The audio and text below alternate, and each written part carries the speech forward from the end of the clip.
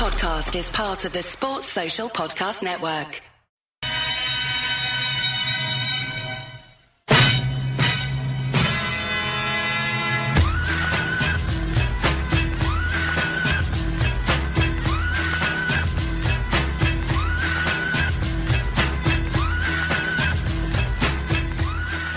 Hello and welcome to the Two Footed Podcast on Friday, August 28th.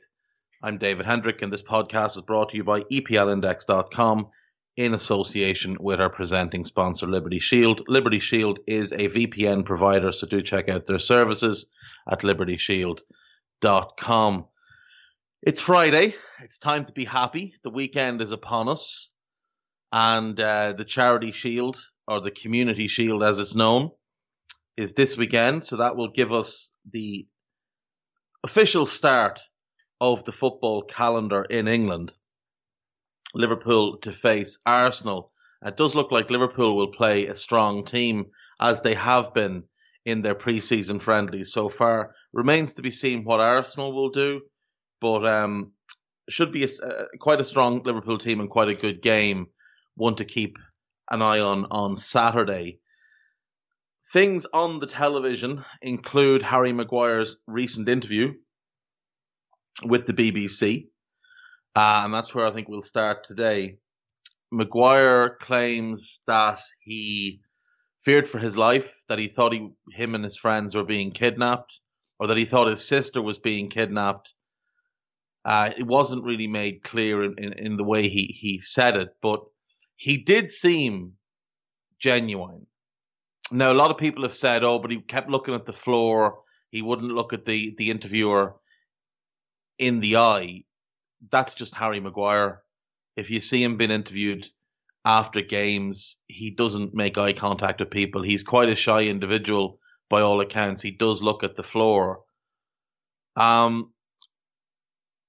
don't know, obviously, what happened. I wasn't there. None of us were there. So we can only take Harry Maguire at his word.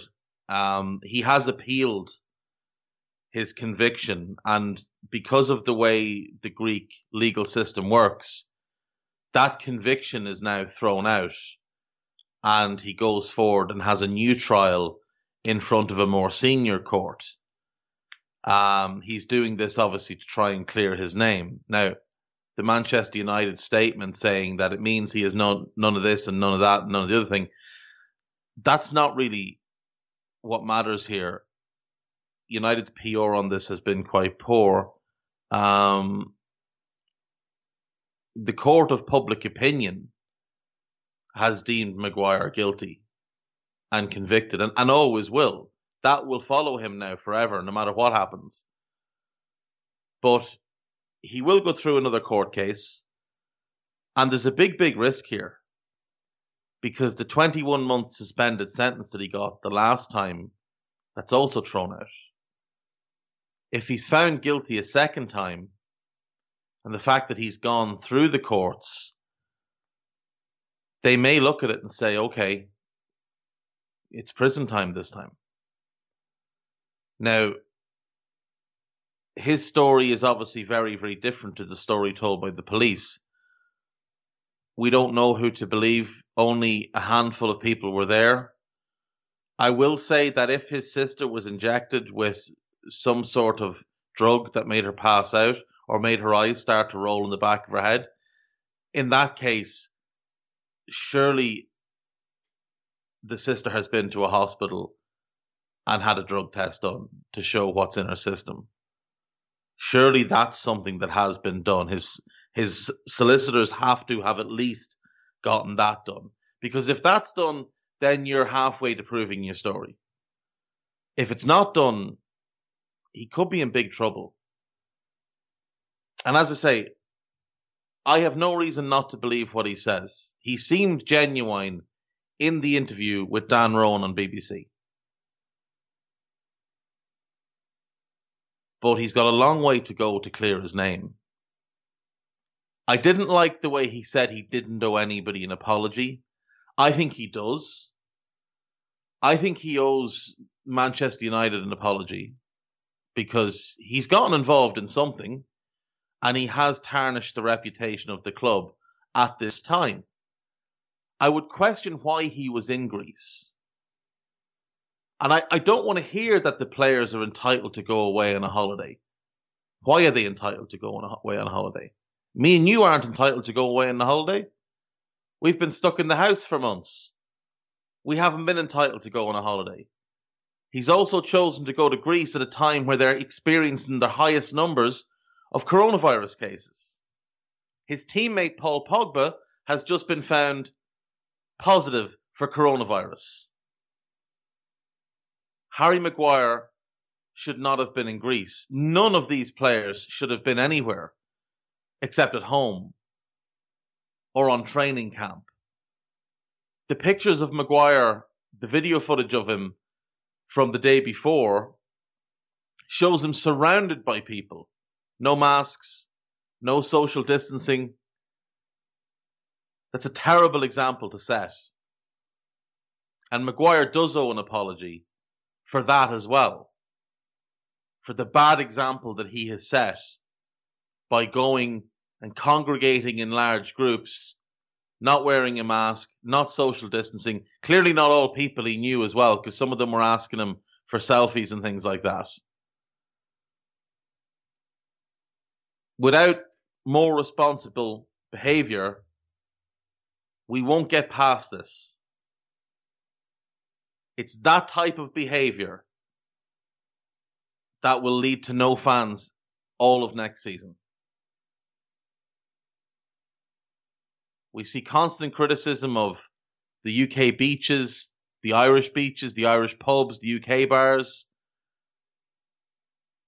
It doesn't help when sportsmen, high-profile sportsmen, are going abroad and behaving in that same way. Again, I think he's getting a little bit of an easy ride on things, but perhaps he deserves it. Perhaps he deserves it based on the circumstance of what happened to him and his sister in Greece. I'd be interested to hear from other people who were there in his group. I would genuinely be interested. The allegation that he said, "Do you know who I am? I'm the captain of Manchester United." I believe he said that. But I believe he might have said that in panic, not as an attempt to bribe, but maybe as an attempt to pay some sort of ransom up front before, a kidnapping he may have believed was about to take place. I don't think he's fully thinking straight at the moment either, because one way or another, what he's been through has been traumatic. Either he's been through what he perceived as a kidnapping, or he's been through a fight with police. Either way, he was in prison. And I don't know that a Greek prison would be the nicest place for an English person to be. I don't imagine Mr. Maguire speaks the Greek language. I don't know that a huge population of Greek people speak English at a level where they could converse with Maguire. So it was likely a lonely few days for him. It's a story that will continue to run, and we don't know how long it will run for. Some have suggested it could take up to 3 years to get through the higher courts. That's going to be a massive distraction for Maguire leading up to this season, through this season. It's something United are going to have to think heavily about. As I've said, I think he should be stripped of the captaincy. One way or another, he found himself in prison. I think he should be stripped of the captaincy. We'll move on from there. Big transfer news this morning. Crystal Palace announced the signing of Eberechi Eze from QPR for about £16 million. A signing I'm very much in favour of.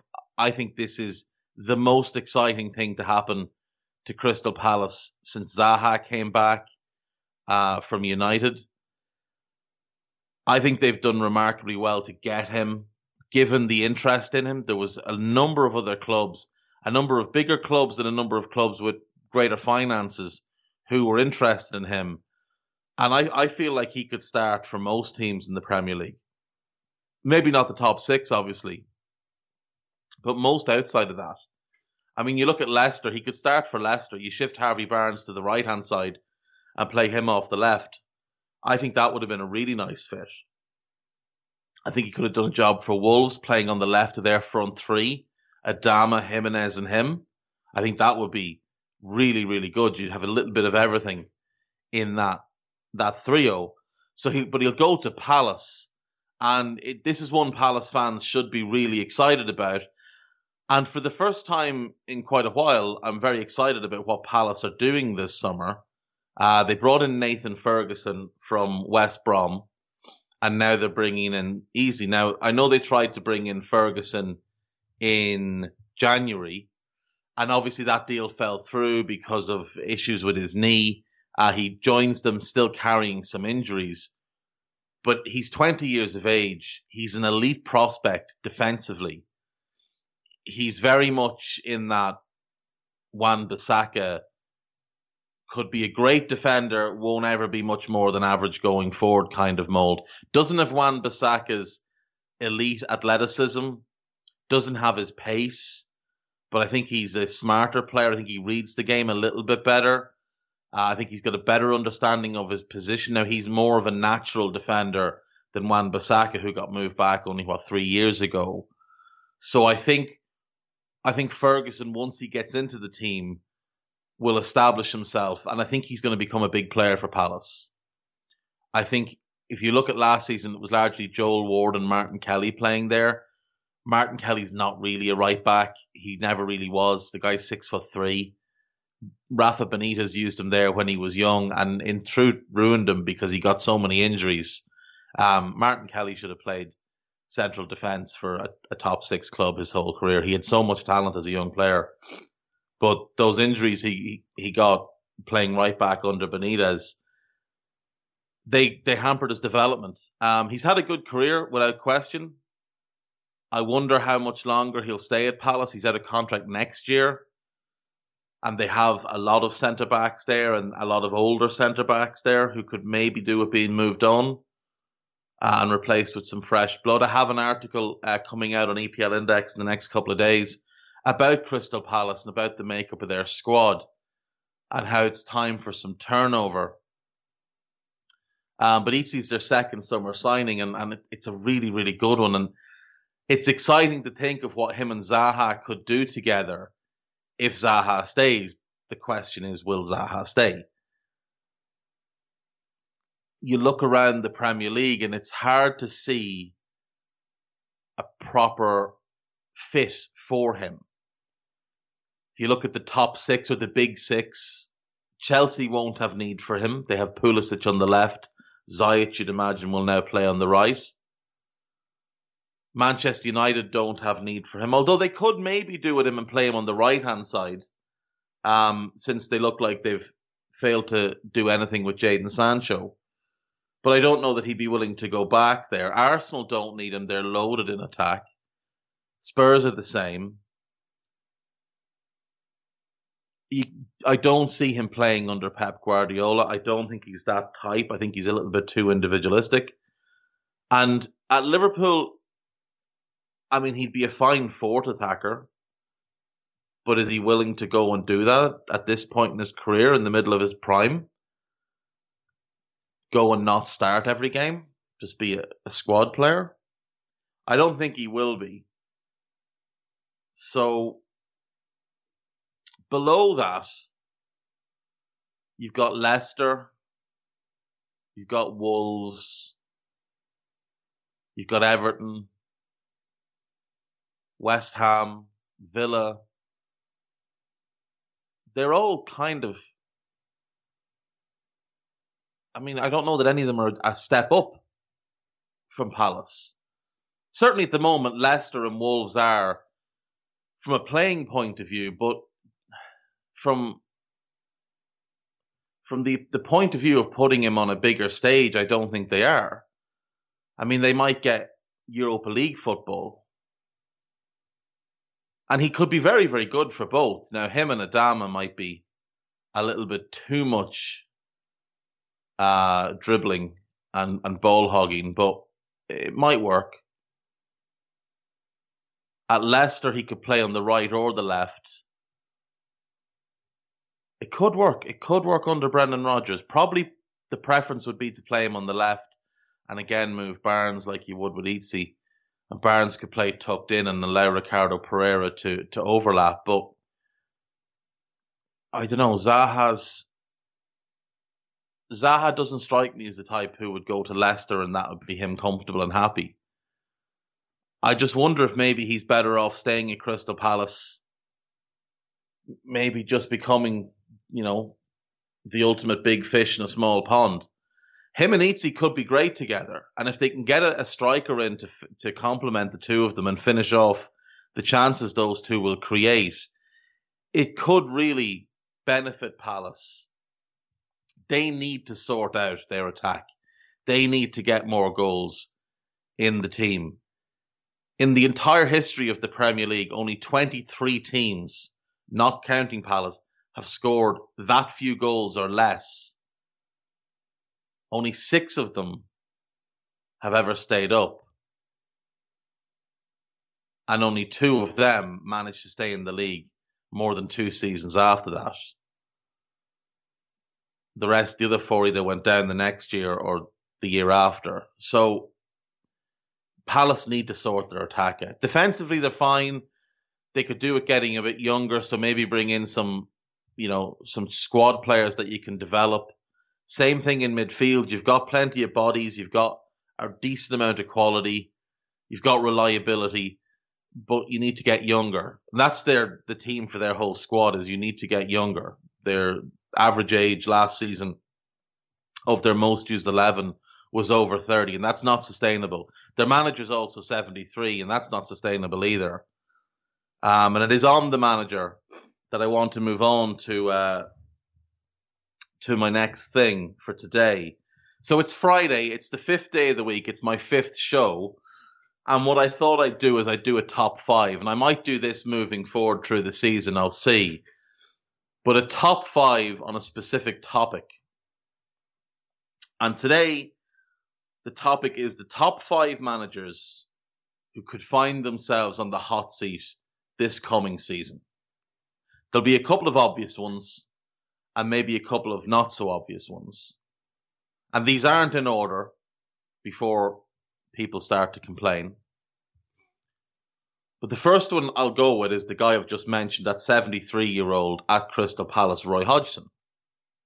Now, he's going into the last year of his contract. And there doesn't seem to have been much in the way of negotiations about an extension. In Hodgson's 3 seasons there, they finished 11th, 12th, and 14th. And you might look at it and think, 14th is pretty good, but then look at their actual results. And over their last 19 games last season, so half their year, they took 17 points. Over the course of the season, that's 34 points, which would have got them relegated last year because they just can't score goals.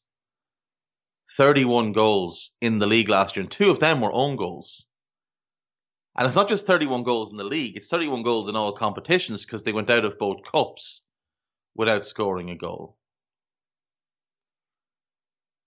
Now you look at Hodgson and what he does, and it's admirable to a point, but at some point you have to want more than what Roy Hodgson will offer you. Roy Hodgson will keep you up.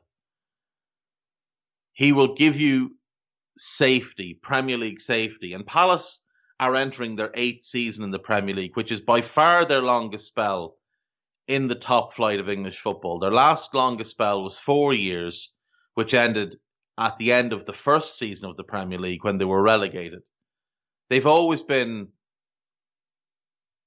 traditionally a second division club or a second league club. But they've established themselves now over the last 8 years. And Hodgson has played a massive part in that in recent years. But at some point, they have to want to be more. They can't just be happy with... when you play 38 league games and score 31 goals, and 2 of them are own goals, you don't have a single game where you don't score more than 2 goals. You don't have a single game where you score more than 2 goals. I mean, that can't be exciting to watch. It just can't. Entering the last year of his contract, coming off that terrible run of form, 73 years of age. I wonder if things start to go badly, might they look at it and go, well, we don't have to pay him out a whole lot. He's out of contract at the end of the year. Let's just move off of Hodgson and go in a different direction now. I think Hodgson could be in trouble. I do. I mean, 7 defeats in a row and then 1 draw for their last 8 games. 7 defeats in a row. If that had happened in a normal season, that would be cause for the sack. It's not like they even put up a fight in most of those games. It was genuinely terrible. The next one then is Slaven Bilic at West Bromwich Albion. Newly promoted to the Premier League, having finished second in the Championship last season.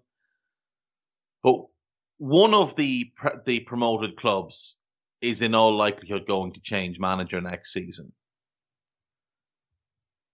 None of them did last year, obviously. 2 of the teams survived and Norwich went down. But in all likelihood, one of them will this year. One of them will change manager at some point. And when you look across the 3, there's no chance Leeds will part ways with Bielsa unless it's on his terms. I don't know that the Fulham ownership would part ways with Scott Parker, given he's their guy. But when you look at West Brom's history, especially in recent years, and look how much turnover they've had with managers, the last time they were promoted to the Premier League, which was in 2010, when they also came up having finished second in the Championship, by the February of their first season back, Roberto Di Matteo was out the door, replaced by Roy Hodgson. And if West Brom start badly, or we get to Christmas time and they're in a lot of trouble, it would really not surprise me to see Bilic go. Because I think the ownership there, they don't shy away from making tough decisions. I mean, look at the situation where they sacked Darren Moore. Look at the situation where they sacked Alan Pardew after only 21 games. They sacked Pulis in November, so they weren't hanging around there. Alan Irvine went in December, so again, not hanging around. Steve Clark went in December, and Di Matteo in February, so that they don't wait till the end of the season. They will make their move mid-season. That is who they are as a club. So if Bilic struggles, if West Brom are stagnant and not performing, and relegation becomes a distinct possibility, look for Slaven Bilic's name to get linked with a departure. I hope it doesn't happen, because I'm a fan of Slaven Bilic. I liked him as a player. I really like him as a manager. I think he was harshly treated at West Ham. I think he's done a great job there.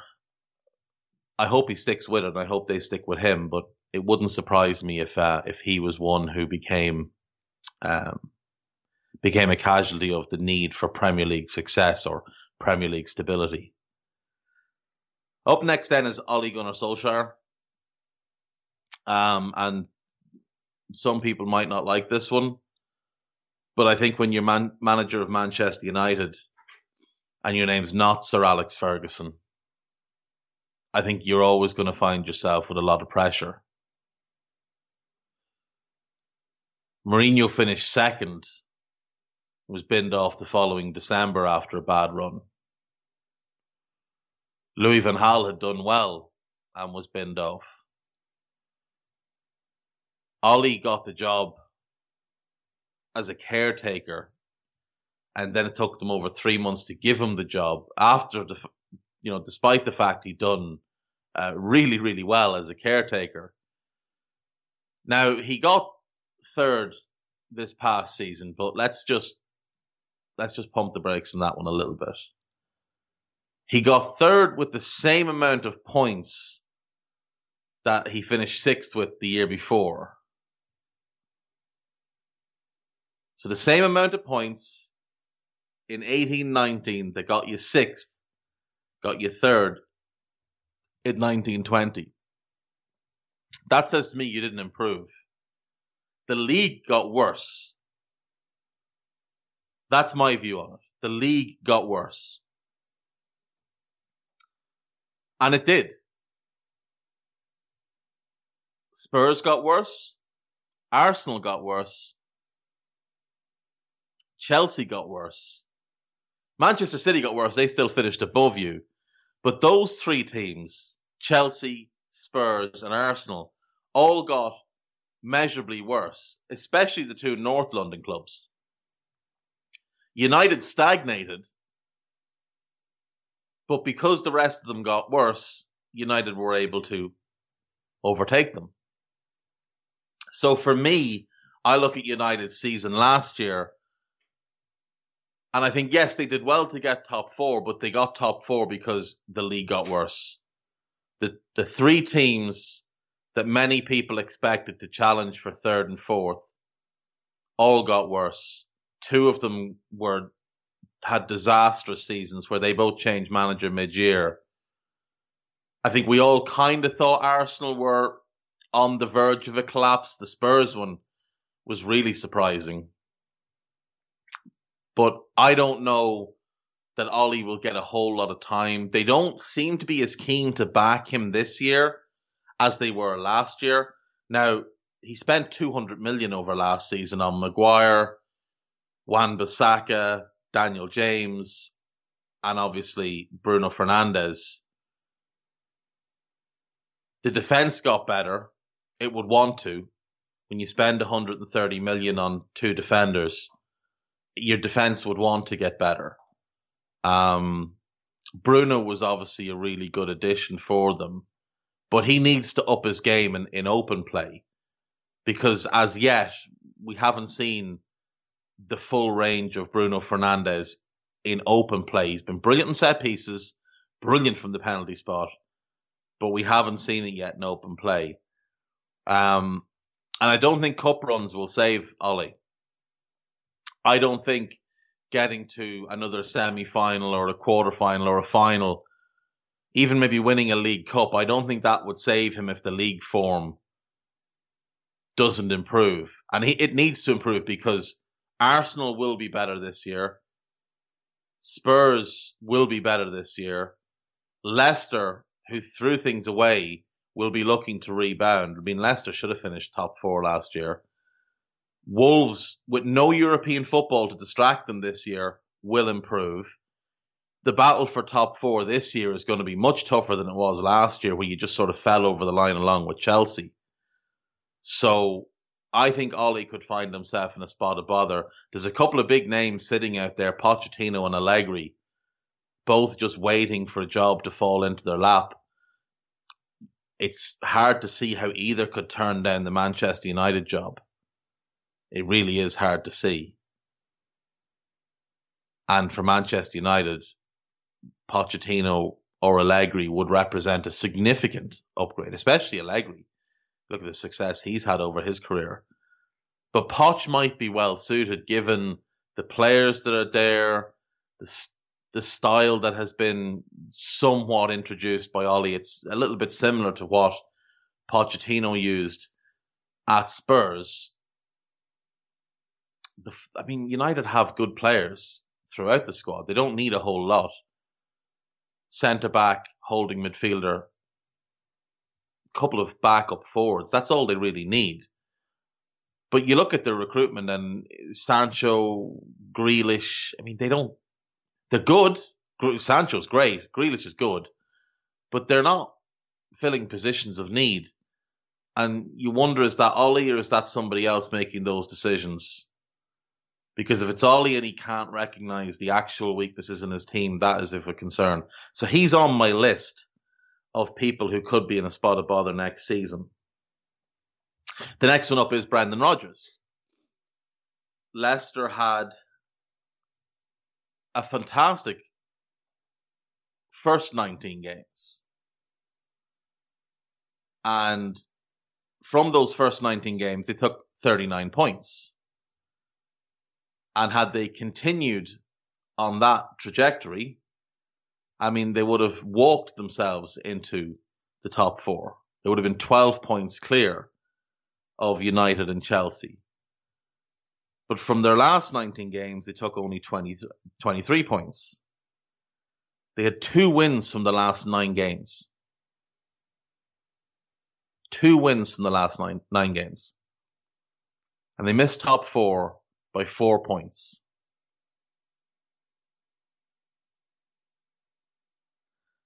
Coming out of lockdown and back into Project Restart, they had over a 98% likelihood of finishing top four, according to 538.com. Just think about that. Less than a 2% chance of finishing outside the top four, and over a 98% chance of finishing inside the top four, and somehow managed to finish outside.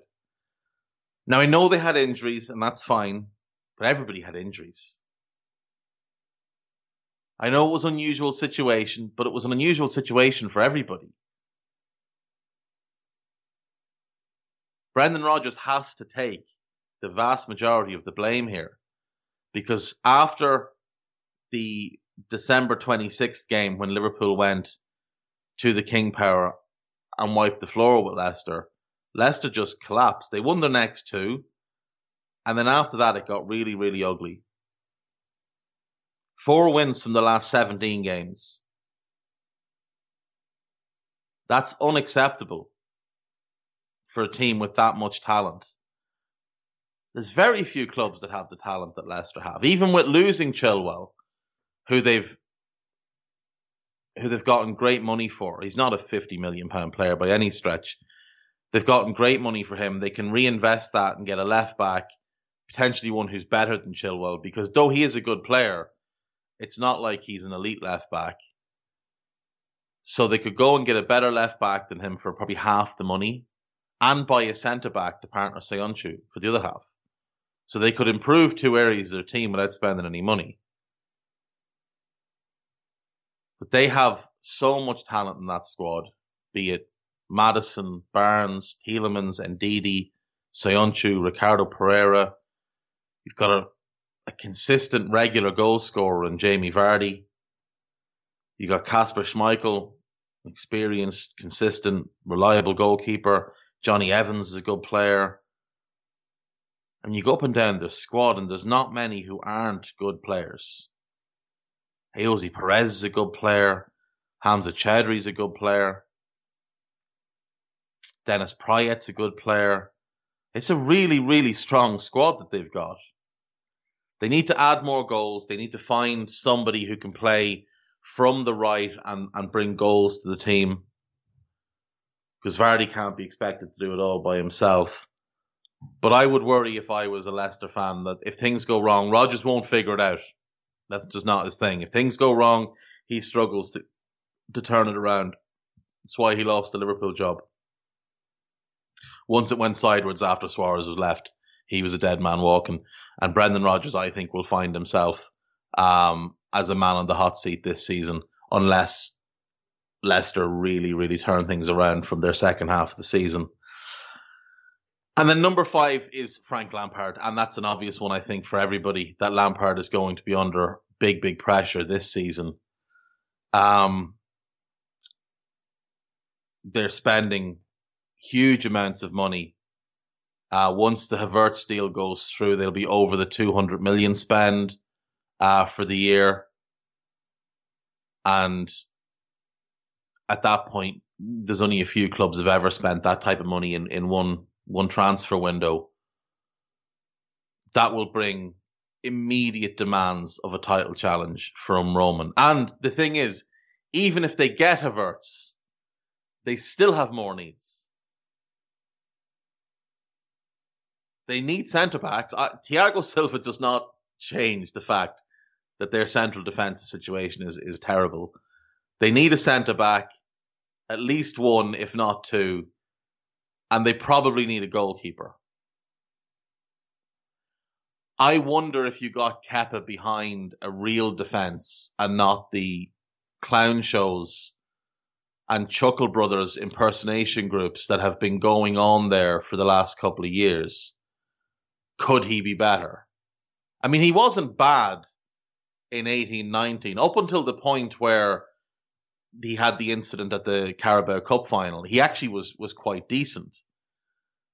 Since then, he has been atrocious, but so have they. It's not all on him.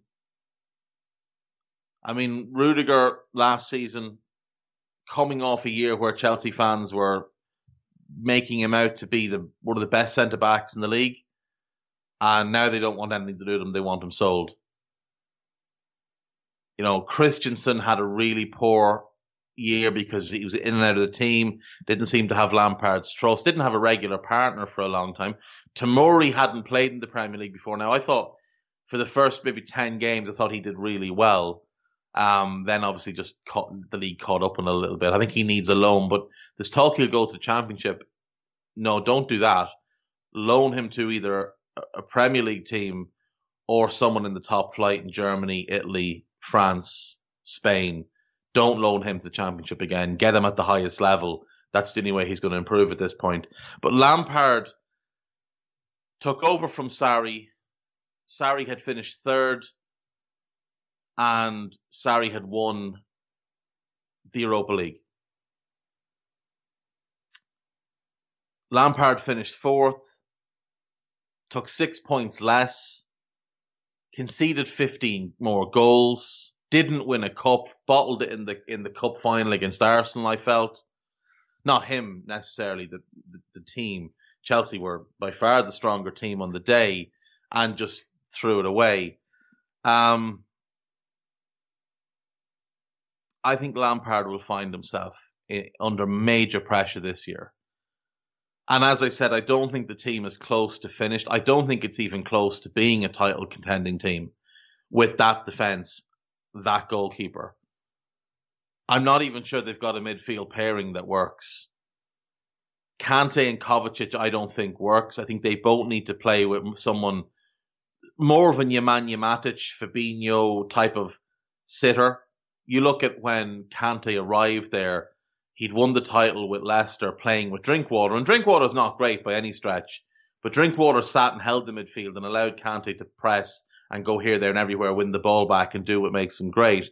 He went to Chelsea. Conte tried to play Kante as the holding midfielder and it didn't work. So when he brought Matic back into the team, then it worked. Kante and Matic were great together. Matic would sit, hold, run the game from the deepest position, and Kante would go and win the ball back and be that destroyer and carry the ball and be a driving force in their attack.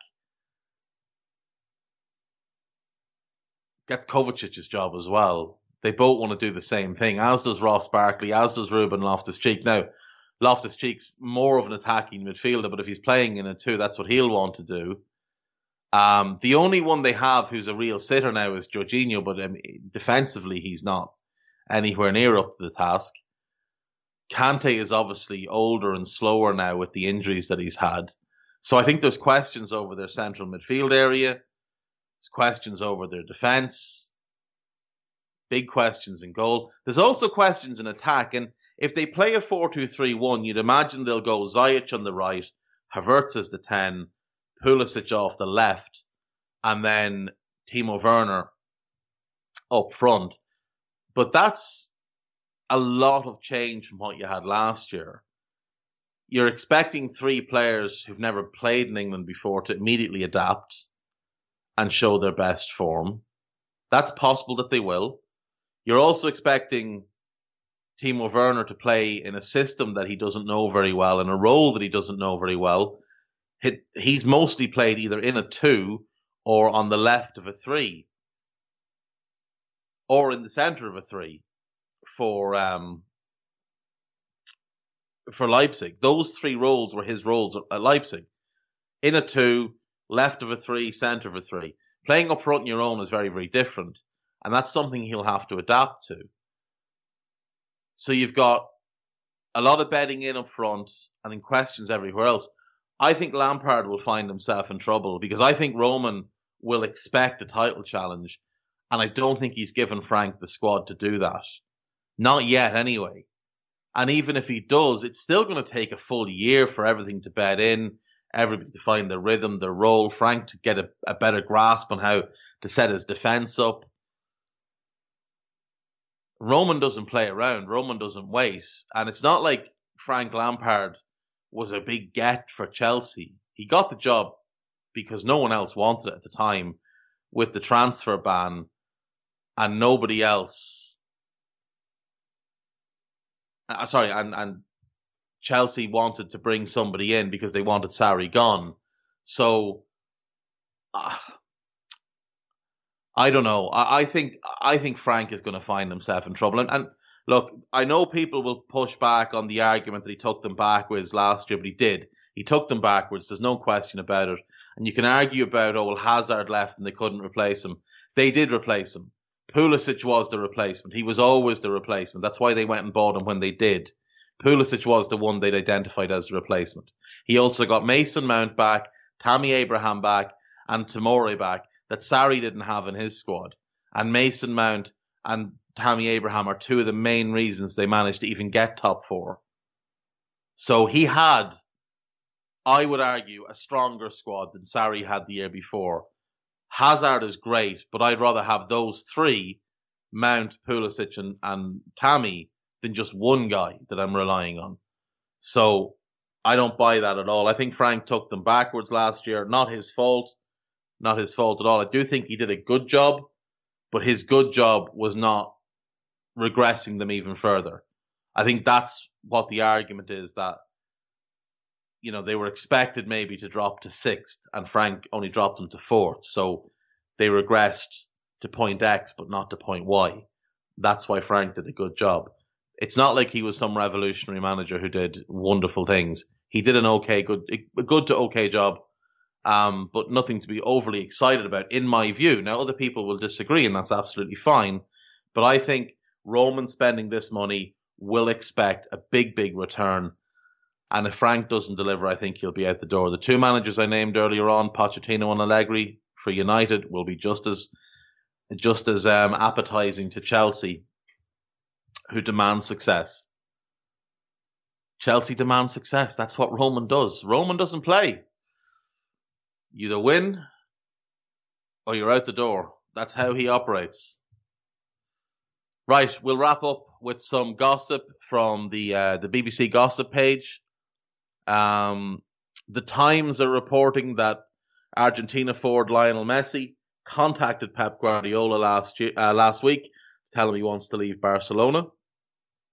The Manchester Evening News are reporting that City will be willing to use Eric Garcia and Angelino as make-weights in a deal for Messi if they cannot sign him on a free.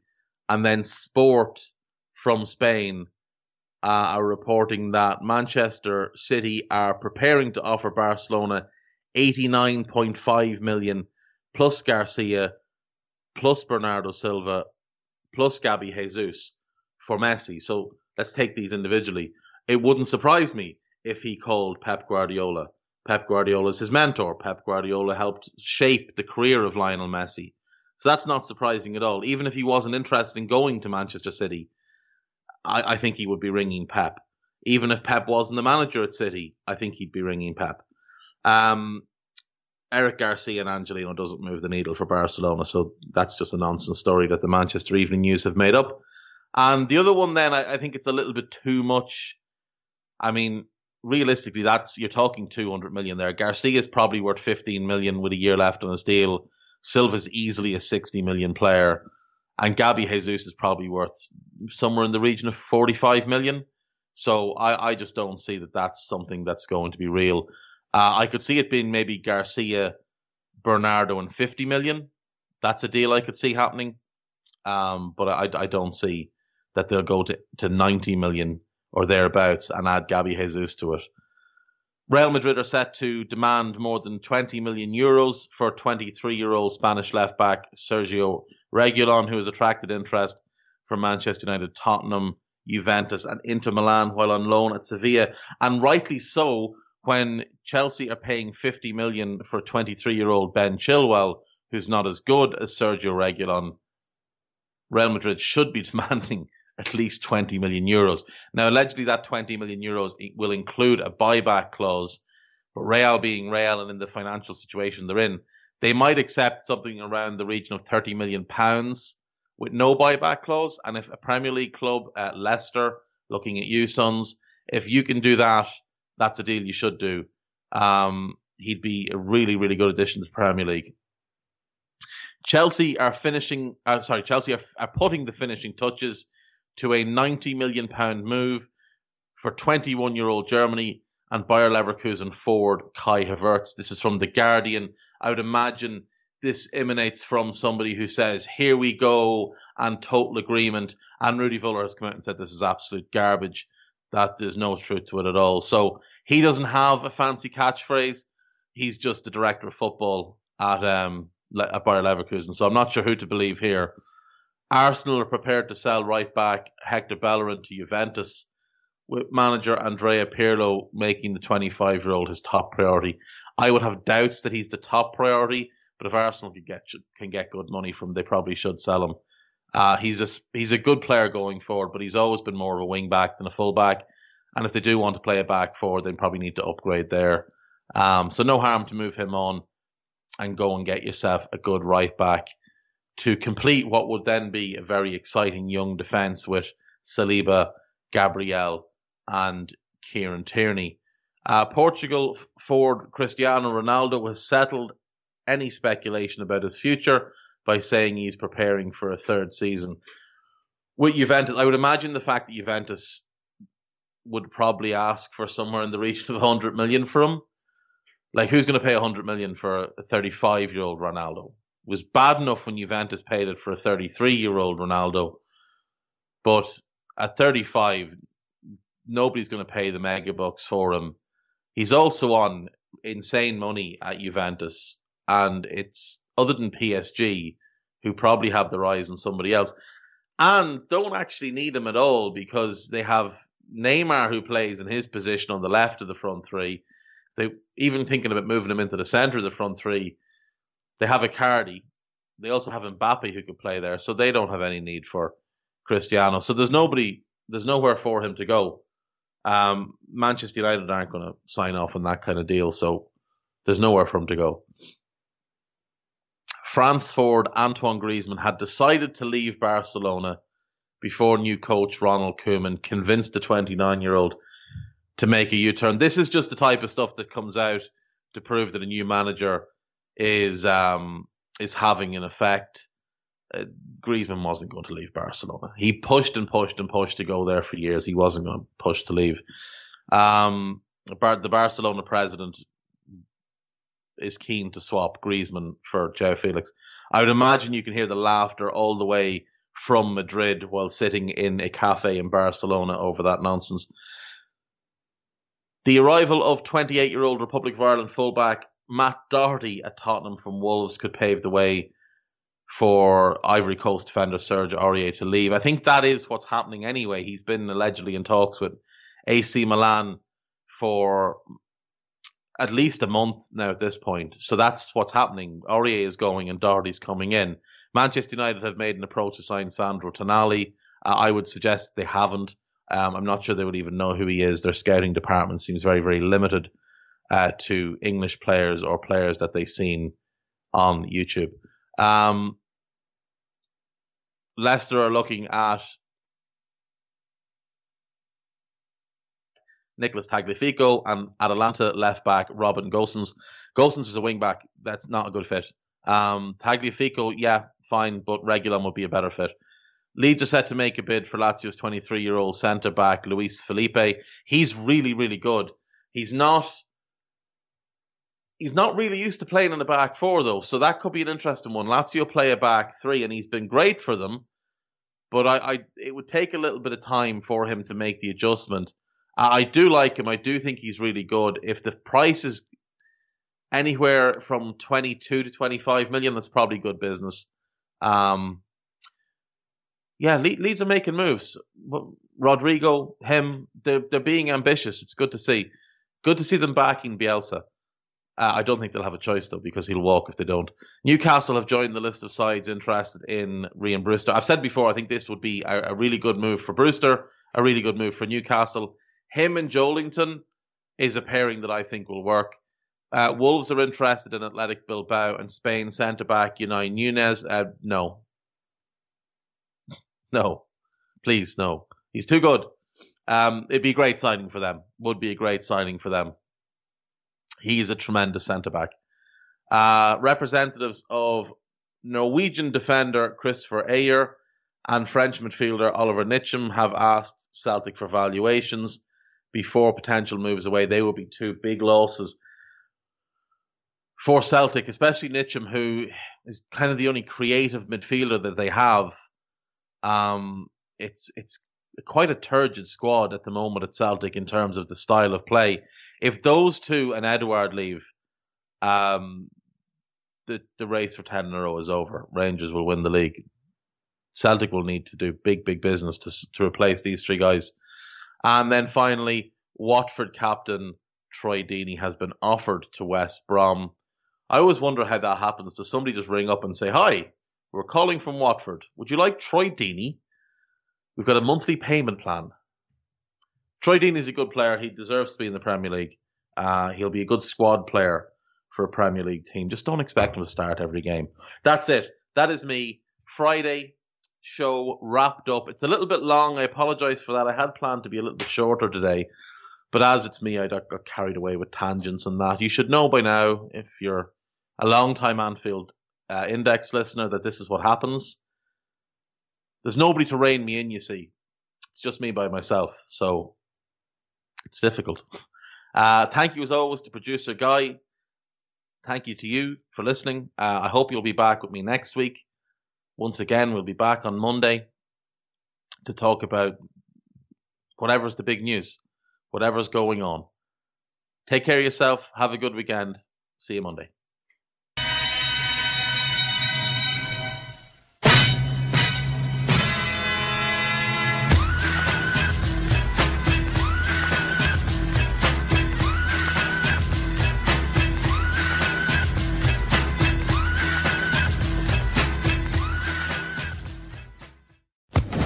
Social Podcast Network.